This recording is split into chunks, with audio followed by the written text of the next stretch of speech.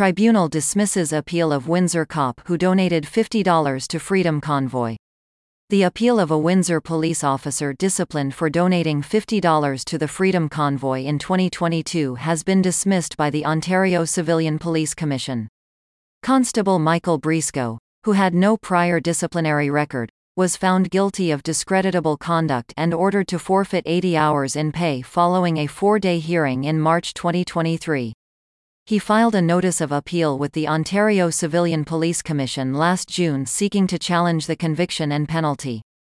Const. Briscoe said there was no clear and compelling evidence of discreditable conduct, that the investigation of the donation was an abuse of process, and that the penalty was unreasonable and unduly harsh during the November 21, 2023, appeal hearing.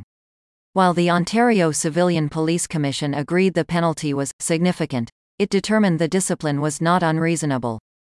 Const. Briscoe made a donation to the trucker protest against COVID-19 vaccine mandates on February 7, 2022, through the website Give Send Go.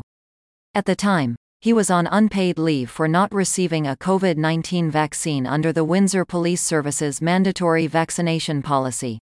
Despite Const. Briscoe's donation being anonymous, his name was discovered and made public after the February 13 hack of the Give Send Go website. Const. Briscoe testified during his initial hearing he believed he had been laid off, and thus his donation to the Freedom Convoy was made as a civilian.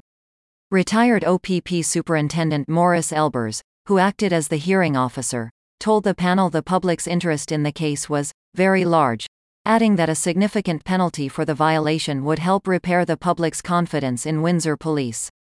The OCPC panel supported Mr. Elbers' finding. The OCPC panel also pointed out that Const. Briscoe had acknowledged earlier he was aware officials had described the Freedom Convoy demonstration as illegal at the time he donated.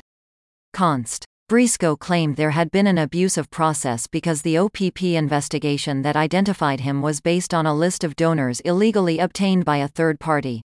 The Commission, however, said there had been no abuse of application claim filed at the hearing stage, and that new arguments should not be heard on appeal. The panel said although the penalty Const. Briscoe received was significant, it was far less serious than demotion or termination. They also agreed with Mr. Elbers' statement that the reputation of the Windsor Police Service needed to be factored in, and it was particularly linked to the important objective of maintaining confidence in policing.